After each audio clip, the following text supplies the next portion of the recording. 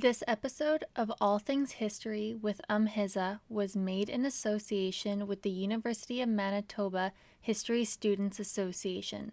The University of Manitoba campuses are located on original lands of Anishinaabe, Cree, Ojibwe Cree, Dakota, and Dene peoples, and the homeland of the Métis Nation. We respect the treaties that were made on these territories, we acknowledge the harms and mistakes of the past, and we dedicate ourselves to move forward in partnership with Indigenous communities in a spirit of reconciliation and collaboration.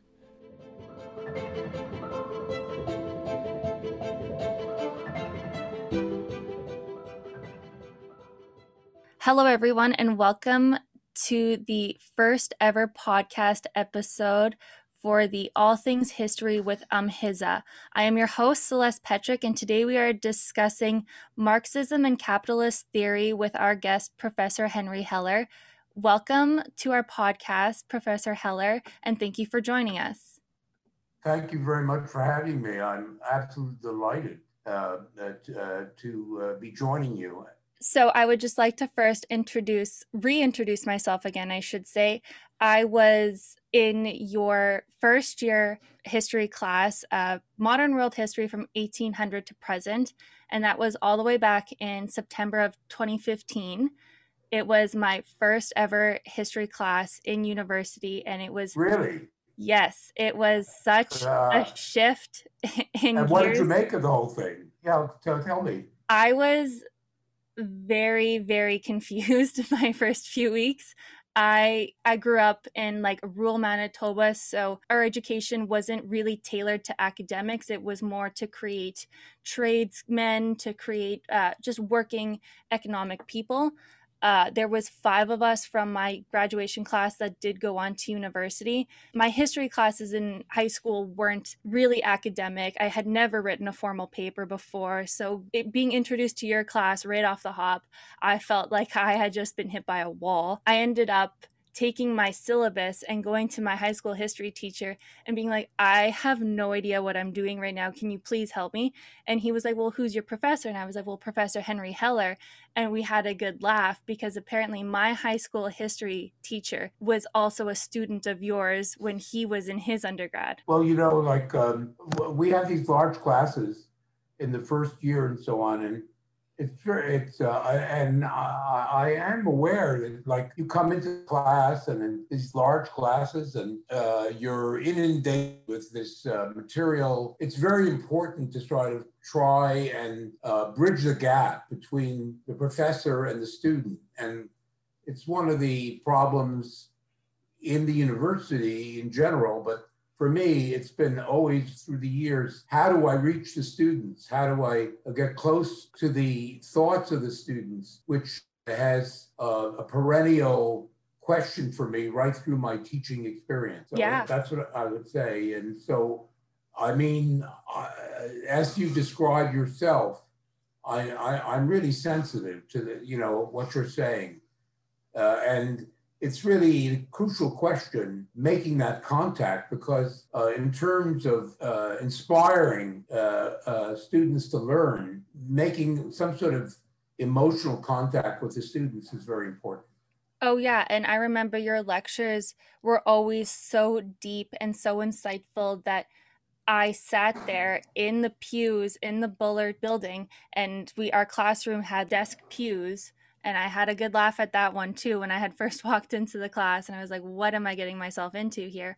But then you had just started and you were so passionate about what you were teaching us. And we are all like 18, 17 years old. Like we have no life experience. And here you are just so passionate about, I remember it was the French Revolution, and I think you almost like you were so passionate about teaching us about what all of the social constructs that were going on during the French Revolution. And I still have your book to this day. I think my little cousin has it because I gave it to her for one of your classes. But yeah, like I was very, very impressed by just how passionate you were about teaching and how you just wanted to make sure that what we were receiving as students was the best that you could give. Well, I guess I would say that, well, the French Revolution is inspiring for me because, you know, it's the first time that the ordinary people in society enter into the historical process in a really powerful way. And it's such a dramatic moment that it just, you know, I developed a passion for, you know, a French Revolution. Plus, when I was doing research, I had certain contacts with some of the great historians of the French Revolution, like Soboul, for example. I met him and I heard him speak, and he mesmerized audiences. And it's both the event itself, but also the personal contact with scholars that can sort of inspire a kind of lifelong passion for a subject. That's what I would say. That is the background to what you experienced. Exactly, yes. And from that experience stemmed my absolute desire for academic writing and just historical academics in That's wonderful, general. Celeste. That's really marvelous Yeah, like to hear this. I don't think if I was in a different, because my plan in university was not to major in history. I had just taken the history class because I loved my high school history classes. So I figured, well, I would probably like university history, but I didn't think I would find such a passion for it. Really, that's really absolutely fabulous because I mean, you have done what many students really don't succeed in doing. That is to say, it's not only about well, it's the subject matter, of course, but it's combining sort of an intellectual and an emotional understanding of things, which really can really inspire and really illuminate, you know, the past. But also, it helps you to sort of understand the present as well. When you know, you sort of when you do that, it can be illuminating in a critical way, is what I would say.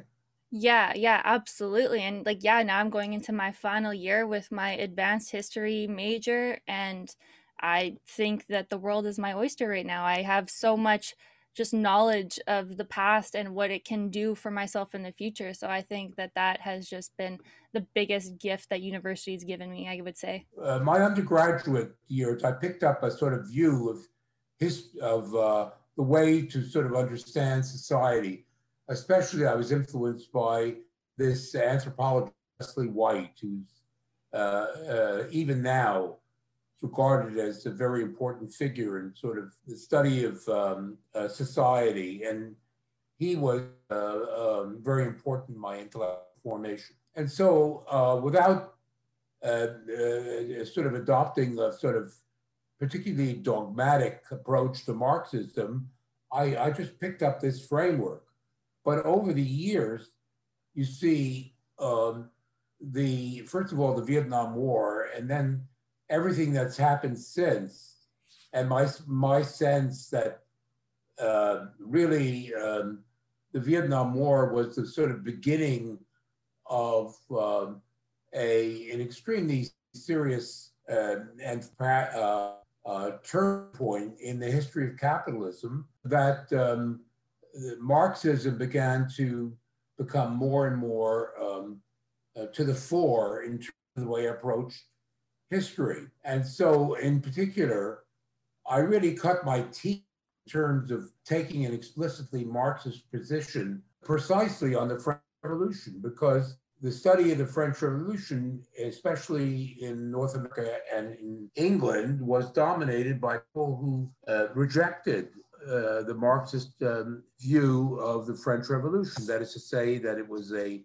middle-class revolution, a bourgeois and a capitalist revolution. And I asked myself, how, okay, they have a lot of criticisms, but what is the alternative model to this model? This is, of course, the model dates back to the middle of the 19th century, this view that it was a bourgeois and a capitalist revolution. And it wasn't merely Marx, it was some historians who were basically middle-class historians who took that point of view. So what I determined to do, and this was an important publication for me, I wrote a book basically from the perspective of a Marxist interpretation of the French Revolution, which had basically been marginalized, and it created a real, a certain splash. People began to notice, and this book has held its ground. It was published really at the beginning of the new millennium, and it has consistently held its ground as absolutely sort of fundamental to looking at the French Revolution. So from there, I was encouraged to go further. And one of my interests certainly was modern history. And one of the questions central to early modern history, that is to say the 16th, 17th, and 18th century, is did capitalism get going? And so I wrote another book called Birth of Capitalism, which was basically giving people an idea of how Marxists viewed the coming of capitalism, the development of capitalism in Europe. And this book, I think, got even more attention from scholars because it certainly took account of non-Marxist views. The book, The Birth of Capitalism, it does discuss, for example, the ideas of Max Weber, who's very famous in terms of the development of capitalism and so on. But it also gives people a good understanding of the sort of Marxist view of how capitalism got going. And so that was a second important book that I wrote. And then subsequently, I began to write about the overall history of capitalism. Lately, I published a book, basically a history of capitalism from a Marxist point of view. Mm-hmm. And Routledge published it. And indeed, the Chinese picked it up. And of course, the Chinese are becoming more and more important. And a Chinese edition of this book, A Marxist History of Capitalism, was published. I had the good fortune to actually go to China and to lecture in Chinese universities and to sort of see what was really going on in terms of Chinese academia. And this itself is absolutely fascinating. People need to know this, that the Chinese universities are highly developed. They closely follow all of the discussions, the historiographical discussions that are going on in Western countries. And there is open debate. This was what really blew me away. Like when I gave a lecture at Nanjing University on my book, at the end of my lecture, they asked me, well, you take a view that capitalism is in trouble. Well, we had a scholar she's on our faculty, she's in cultural studies, and she disagrees. This is a professor, a woman at the University of Nanjing. And we had a big debate in front of 250 people about the future of capitalism. It was absolutely fascinating. And the Chinese students were really taking it all in. It was quite amazing. And I would say this, furthermore, I had some discussion with faculty members, but I had a lot of discussion with students. And the students really know what's going on in this world. You can't imagine. These private discussions that I had with the students were amazing in the sense that they were completely open about, their own society, the West. They knew the score. They were completely plugged in. It was absolutely fascinating to find this out.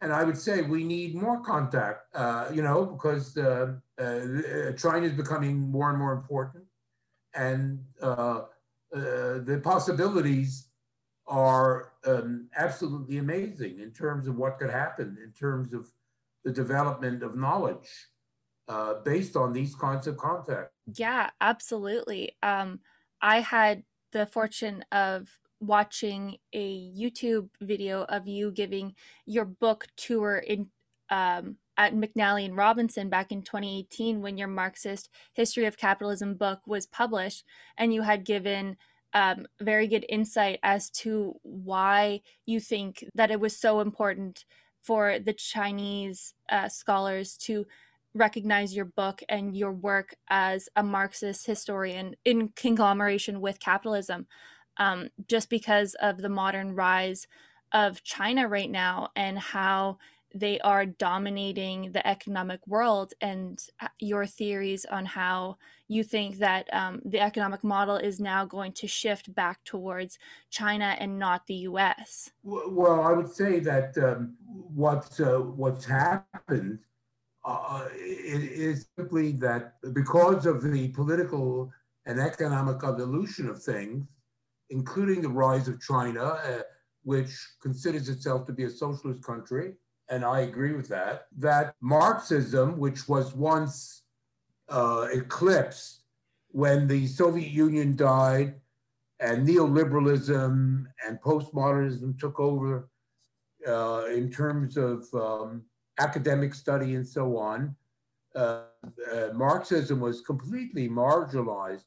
But the overall evolution of things, the successive crises that we've been living through, economic, ecological, political, has led to a kind of to a revival of Marxism. Marxism has not only become more important in the study of history, but it has revived across the board in the social sciences and in the humanities, and fields like geography, fields like literature.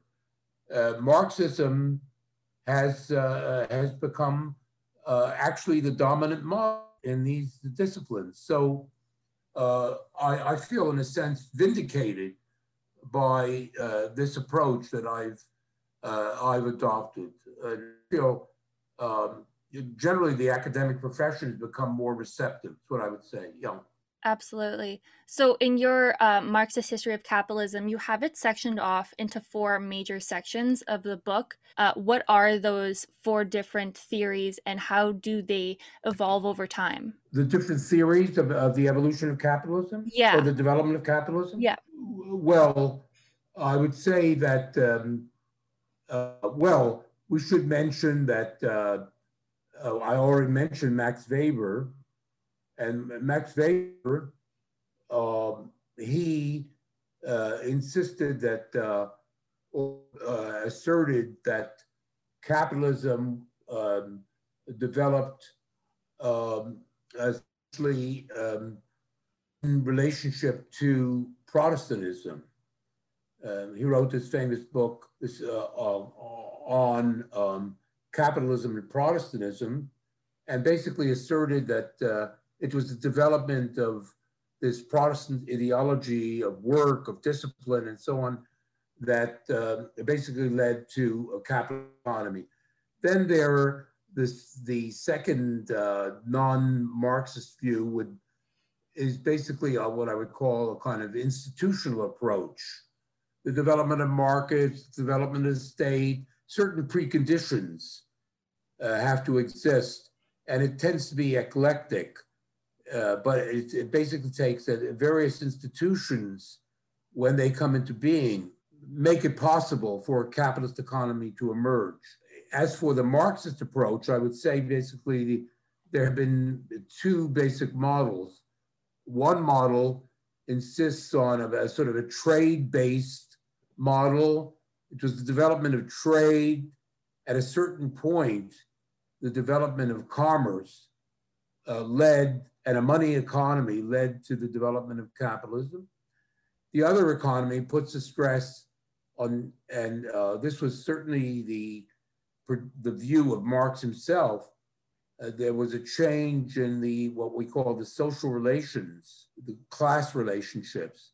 First of all, the decline of feudalism, with it the decline of serfdom, the decline of personal dependence on the part of producers on landlords, led to a new situation where you have the emergence of a class of middle-class peasants, and they begin to employ the poorer peasants as wage laborers. In other words, the social relations change, and it's this change in the social relationships which basically give birth to capitalism.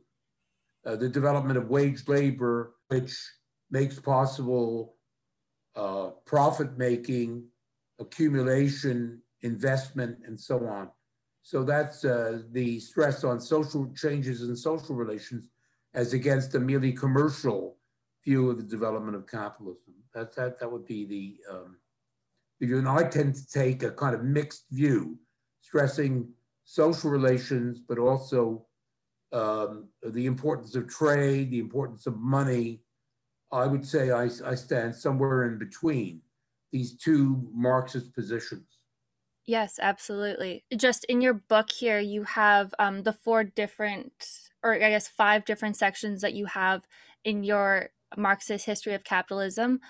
You start with like merchant capitalism, so that is before any like industrial revolution. That is just like kind of like martyr system capitalism, is how you would describe it. I think it's important. People don't realize that capitalism starts around 1500. 1500 is a very good date, a very important date. I think, we have this idea from a chronological point of view. 1500 is the beginning of modern times in some sense, the end of the Middle Age. Well, certainly from a Marxist point of view, that's absolutely correct. That is absolutely key in the sense that these social relations that I talked about actually begin in England, but also to a certain extent in the Netherlands and northern France and northwest Germany. These changed social relations certainly make themselves evident. Also, the development of overseas markets at that very time with Columbus, etc., the discovery of the New World, the gold and silver, which makes possible huge amounts of money, and also the direct route to Asia. So 1500 is very important. But what I'm really getting at is that capitalism, before you get to the Industrial Revolution, you have centuries, almost 3 centuries, when capitalism exists, but there's no Industrial Revolution.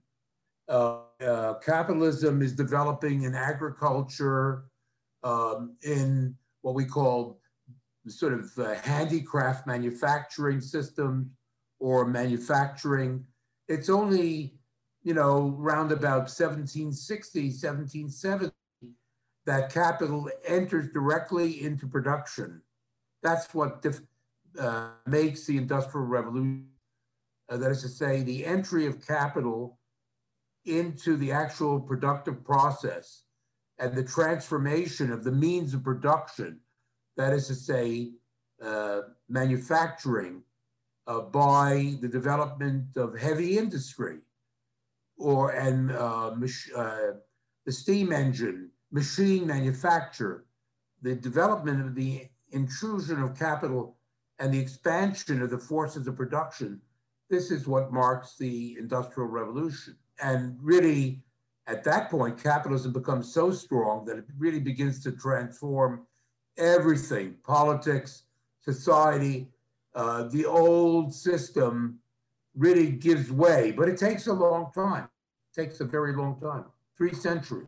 Yeah, absolutely. How would you describe how capitalism had evolved from a post World War II era into the neoliberalism of the 1980s and the expansion of the wealth inequality in developed worlds? What we can say is that capitalism, of course, its real heyday was the 19th century, as everybody knows, the Industrial Revolution.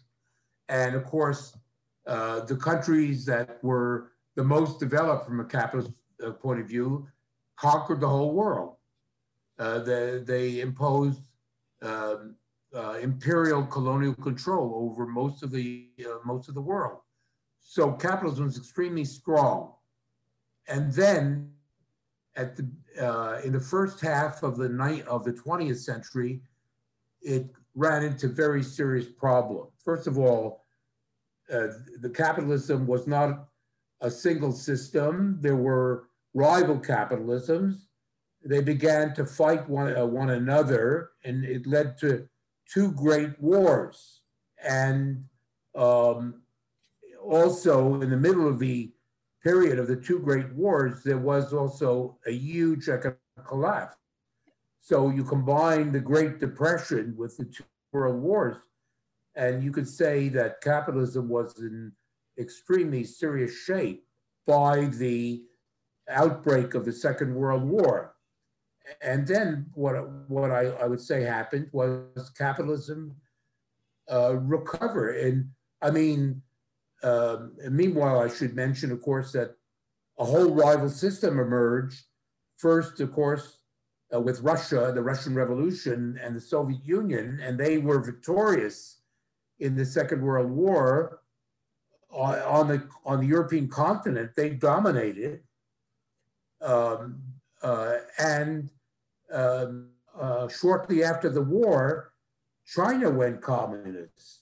So the whole of Eurasia, by 1949, China and Russia, the two great countries, had gone communist. So it seemed that, hey, capitalism was on the ropes.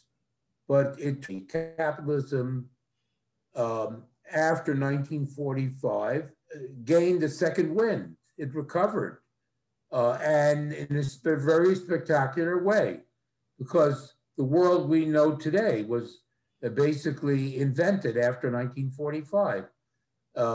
This was a capitalism which was based on obviously a huge expansion of the forces of production. Industry was on a scale larger than it ever had been, but also, in addition to mass production, there was the invention of mass consumption. And this consumerism gave new life to capitalism. Secondly, I would say that the creation of the American empire, and I don't hesitate to use the term empire, it was the dominant capital. All of the other countries were dependent on it. The Americans had the intelligence to basically promote free trade as much as possible. And so the whole global economy opened up. And so you have mass consumption, mass production, mass consumption, a kind of globalized market. And I would also say that all of this was in a way based on what is referred to as class compromise. That is to say, ordinary people, the workers and others, were given a piece of the pie. There was a major improvement in the advanced capitalist countries. I'm not talking about the third world. That didn't happen. But in the first world, there was a vast improvement in the condition of life of people. So, my God, under these circumstances, why would you support ordinary people living in the West? Why would you support communism? Communism is all about people. And so there was this great boom of the 40s and the 50s into the 1960s. These were the golden years of capitalism. So capitalism survived and so on. And then ran into trouble again. There was the Vietnam War. There was runaway inflation. The economy began to stagnate. And the result was that by the 1970s, there were a series of crises. There was serious inflation. And that's when neoliberalism, fundamental premise was government had intruded too far in sustaining this system. the government was interfering with the marketplace, um, and impeding the full development of capitalism, productive forces, and the market. And so the government, instead of intruding further, should actually withdraw as much as possible um, from society and make way for the, if unleash market, laissez-faire was the idea. And so for the next 40 years or so, until lately, we could say the last decade, the last 15 years, up until then, neoliberalism took over, and the result of that was there was a certain economic growth during that period, punctuated by crises, but at the same time, the ordinary people, workers, basically lost out. People, their income stagnated or even declined during this period of neoliberalism. The rich got richer, and ordinary people either stayed the same or their life situation deteriorated. That happened in Canada. It happened even more dramatically in the United States, certainly in Europe, and in the third world, of course, after crisis, until we reach the present where the crises have multiplied one on top of the other, and people feel this growing insecurity and they don't know what's going to happen. That there's a kind of underlying sort of unease and anxiety that permeates people's lives because the system seems to be in trouble. Yeah, absolutely. I've had this conversation many times with my own parents and my boyfriend's parents about just how our generation and like my Yes, friends and especially your everyone generation. that I am in contact with, we see neoliberalism as not this great economic system. We see it as suffocating everyone, and that we need to be more socialist but still have capitalism and have a good marriage between the two of them so Yes. that we can move forward with everyone being able to provide for themselves and to grow if they so desire. Well, that as you spoke, it reminded me that, like your remark that you saw neoliberalism as sort of suffocating. Well, the thing is that neoliberalism isn't merely sort of an economic doctrine taught in economics department. It's a veritable culture and politics, you know, and it has a huge agenda, including, the way it defines individuals as kind of isolated beings, each in competition and disconnected from everybody else. And it sort of it has a kind of economic ethic of ruthless competition. Each individual responsible for himself and for nobody else, and so it is, of course, a terrible way to live in my way of thinking, and of course, it's being rejected by the people. The people have turned against it, especially the younger generation, Yeah, because absolutely. you can see it waning. Government in this COVID crisis, government has had to intervene massively, hugely, and the market simply doesn't respond to these conditions. No. And just like speaking from my own experience, like I've only ever lived in an economic crisis. I That's like right. my work experience started in 2012, so I've only ever experienced going through the economic system and growing through working and having these responsibilities, but not seeing the benefits as my parents would have back in the 80s or my grandparents would have back in the 50s and 60s. Like it's it's Do they hard for our speak generation. about do they speak about those days as compared to today? Oh yeah, like I have, well, especially with my my boyfriend's dad, because he's a business owner, he has multiple businesses, and just trying to understand.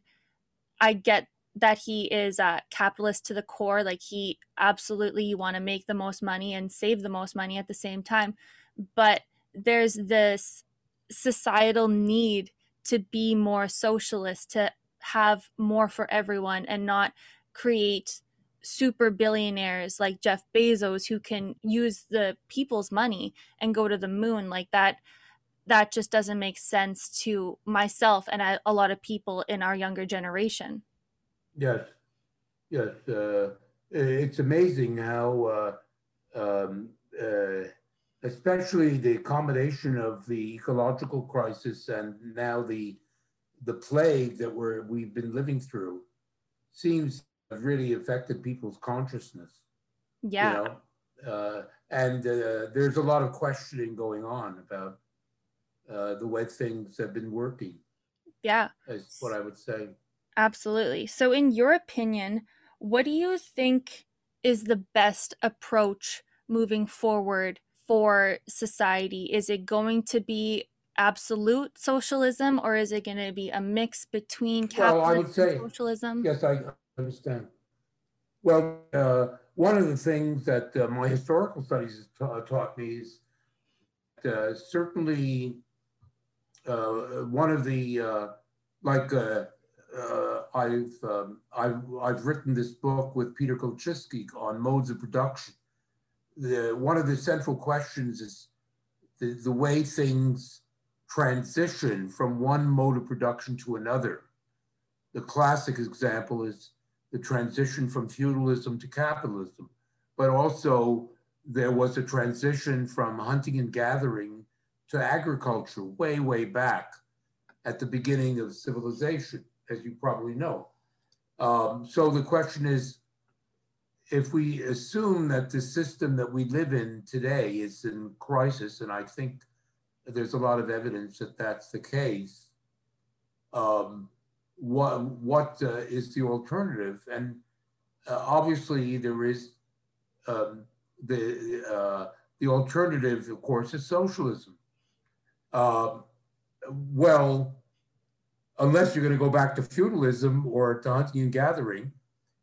Well, as a matter of fact, uh, without being facetious, in part, the answer is we have to sort of reconsider those earlier modes, which still exist. I mean, we have still in, for example, Canada, huge areas of the country are still dominated by hunters and gatherers. Mm-hmm.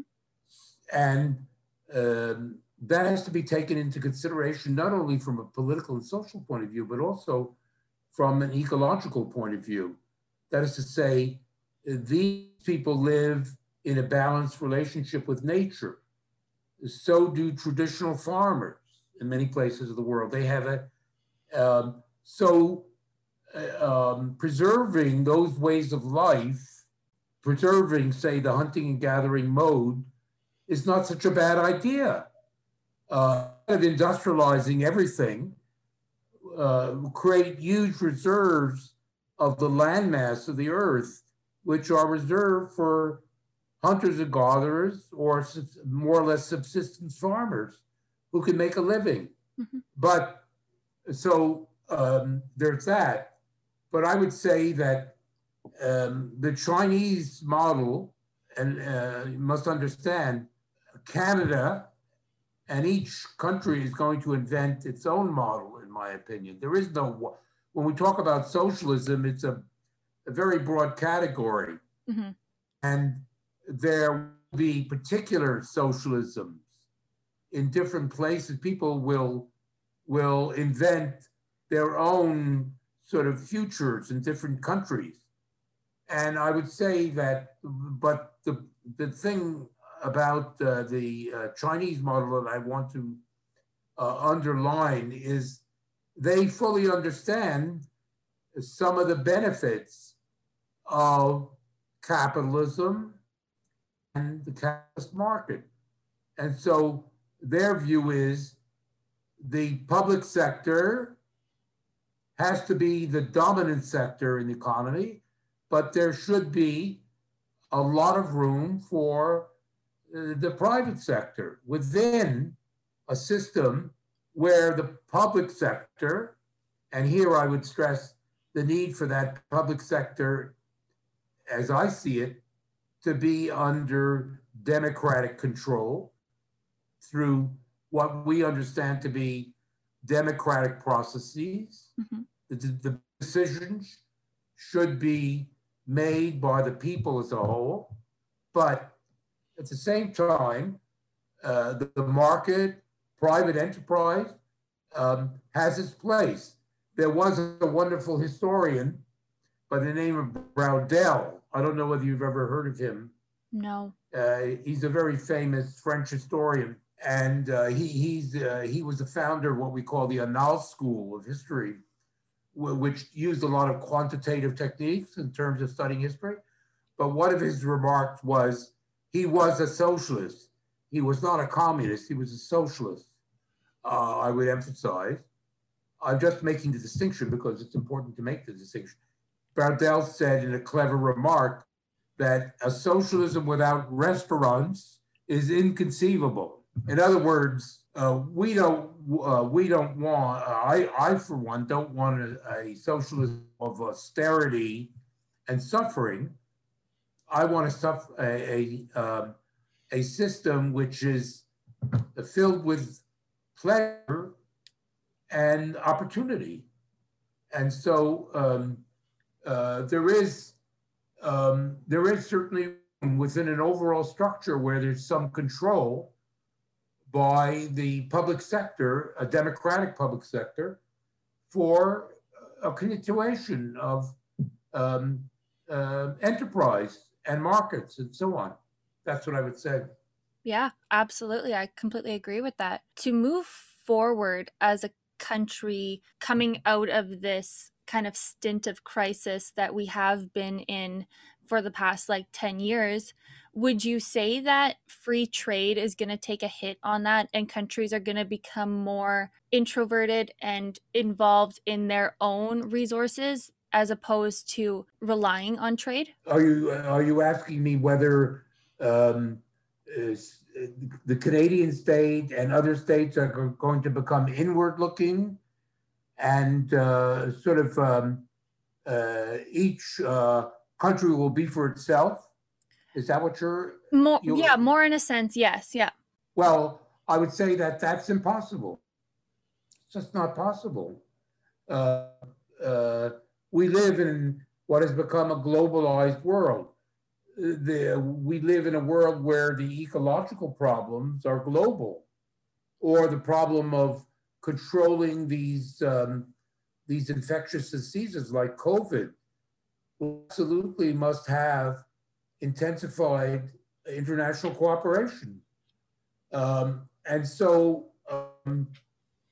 production itself has become globalized. So the idea that countries are just going to cut themselves off from one another and so on. First of all, politically, it's a very dangerous idea because it just will intensify the sort of rivalries and conflicts between states, but also from an economic and ecological point of view, we need more international cooperation rather than less, is what I would say. Yeah, that is absolutely, I agree with that. In terms of moving forward, what would you recommend from a historical perspective is the best route to take to have better managing of just political systems, economies, the free market? Is it? Well, I guess I would say that the biggest danger in the world comes from the United States. The United States is a country which its success, and obviously it has been historically very successful, and became, after the World War I, the greatest economic and financial power, and then after World War II, the greatest political power. And certainly when this Soviet Union went down in 1989, 1991, you had a unipolar world. But this country, that is to say, United States, has come to be dominated by a relatively small number of people, the famous 1%.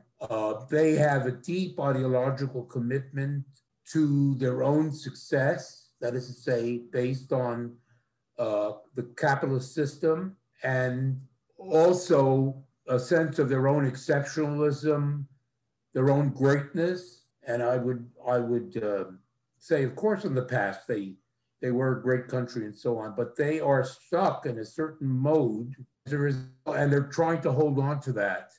And the world is changing.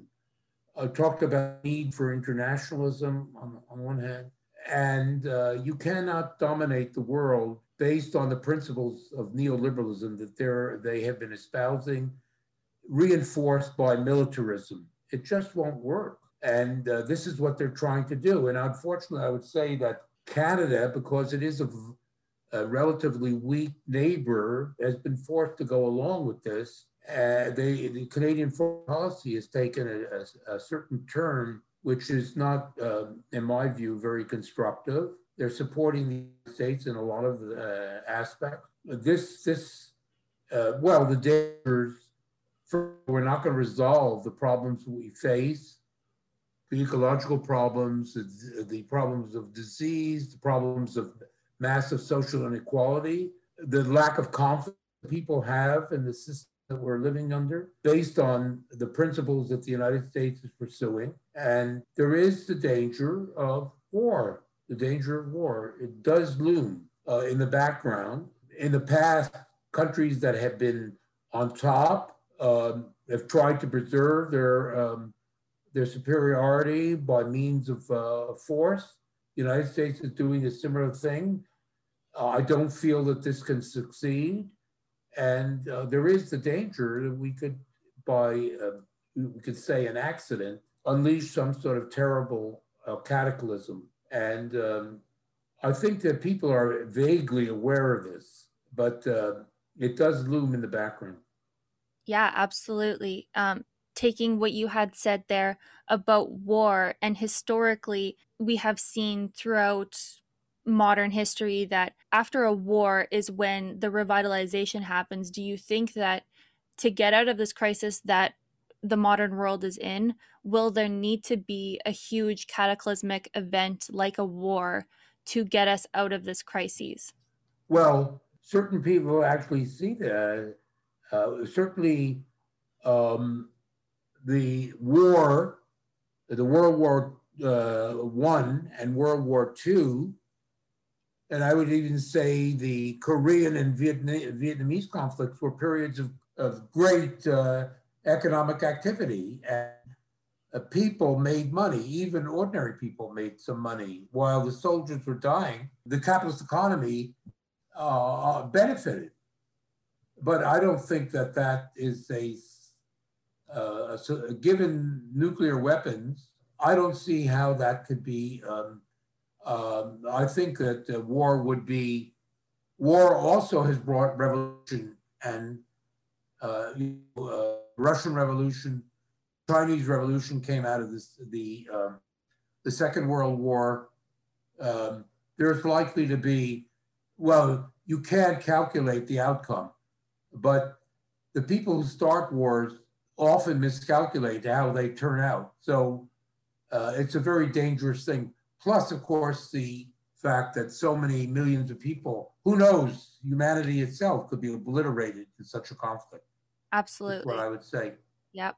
To kind of end off our discussion here, what in an ideal situation, if you were to propose how the world will come out of these economic, geographic, environmental, just every sort of crises that we're in right now, what would you suggest in an ideal situation is the path to success out of this? Well, I think that the most serious, like we're having this interesting conversation, and I think we are engaging, we're bringing out in terms of this discussion, what are some of the what are the dynamics behind the world that we're living in and what possible solutions there could be to the crisis we're in. The problem, one of the key problems, blockages, as I see it, is people are terribly outside history classrooms and maybe some other classrooms. People are in terrible confusion. They are very confused about their consciousness is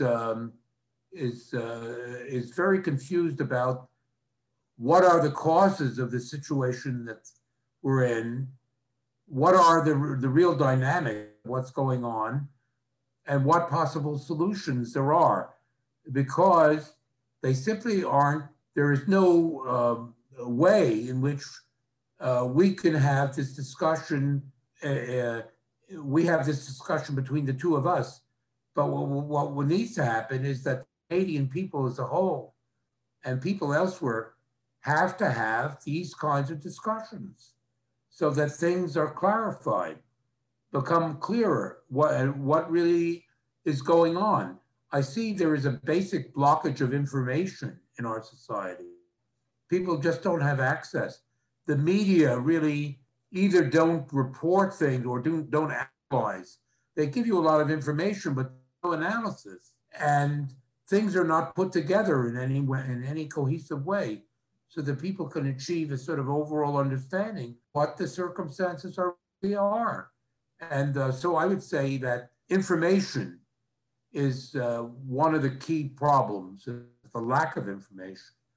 And then I think people have to sort of, the people, I would stress that, have to organize themselves. It is interesting, and this is in a way a parenthesis, that we do see here in Manitoba, one of the things that's happened as a result of the COVID crisis. I don't know whether you can confirm this, because you're, I think, perhaps better in touch with things than I am.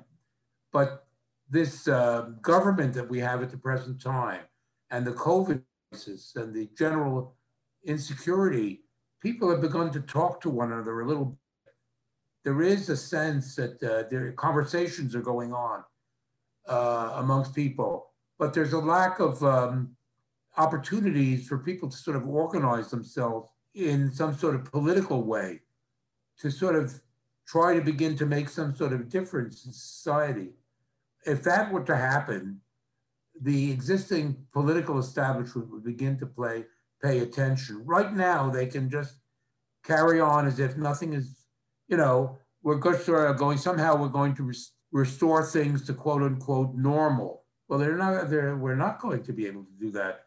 If the politicians understood that the populace, first of all, understood where they stood, where they stand, what the circumstances were, and they had vehicles by which they could sort of express themselves, I think you would see they would have to respond. And that's what I hope happens. We desperately need this, not only in Canada, but in many other countries as well. Yeah, absolutely. I completely agree with that. There's a lot of almost as if gatekeeping of the political system from the mass population. And especially considering the times that we're in, there has been a lot of conversations that have been had between academics and not even academics, just normal, regular people that are questioning whether or not the current government and the current system that we have, is it the best system or is it a broken system? Well, I would say that there is a feeling of frustration in the population about the lack of responsiveness. I would say, of course, the Trudeau government, if we're talking about Canada, I would say the Trudeau government has done certain things. They had to do them. They had to spend trillions of dollars for fear that the economy would collapse. That's what they've been doing. Mm-hmm.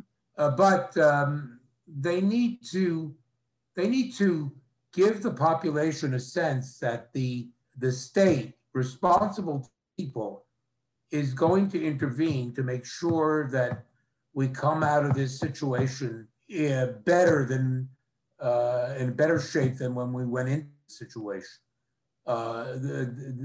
Those politicians those political movements which do that are going to succeed, and those that are pretending that things can go back to quote unquote normal, that the market is going to take care of everything.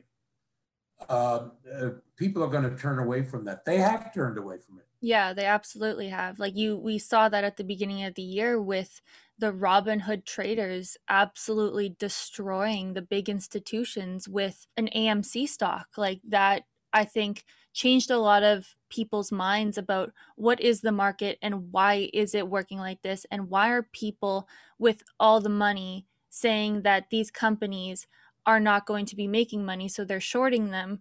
And then you can see normal people being like, no, don't do that. We're actually going to band together and stop it. Thank you so much for coming on this podcast, Professor Heller. Is there any final thoughts or words that you want to get out? Do you want to maybe perhaps talk about the class Well, I guess in the I fall? would like to say you're interviewing me, and I know that you're going to go on and interview other professors as well and ask them about their outlook and their research and so on. I think this is a fantastic initiative. I think that the students are really taking things into their hands, and they are, you and the others, you've created this website, and I think you're going to, the result of this is that you're going to you're going to really enliven life in the history department. And I really welcome this. And the fact that the students are doing this is absolutely heartening. And I wish you every good luck in doing it. And anything I can do to help you, I absolutely, you can depend on me. I'll do whatever I can. Absolutely. I would be so excited. Maybe you could even come on as a regular guest once a month. We'll have talks with Professor Heller. That's cool. That's cool. I'm delighted. And we should maybe perhaps have overall discuss. Another thing we could do is we could have a conversation once a month. You know, conversations about history, and really we could just talk about history. We could talk about politics, and we could have interchanges between profs and the students. That would be a good thing, I Yeah, think. absolutely. We Yeah. could even get like a panel going of just a great communal conversation. You're really creating something new. Yes, absolutely. Well, thank you so much for your time today. I look forward to speaking again with you in the future, and I bid you good luck in your fall semester classes. It's been a real pleasure, Celeste, this Ex- conversation. Excellent. Thank Thank you you so so much. much, Professor.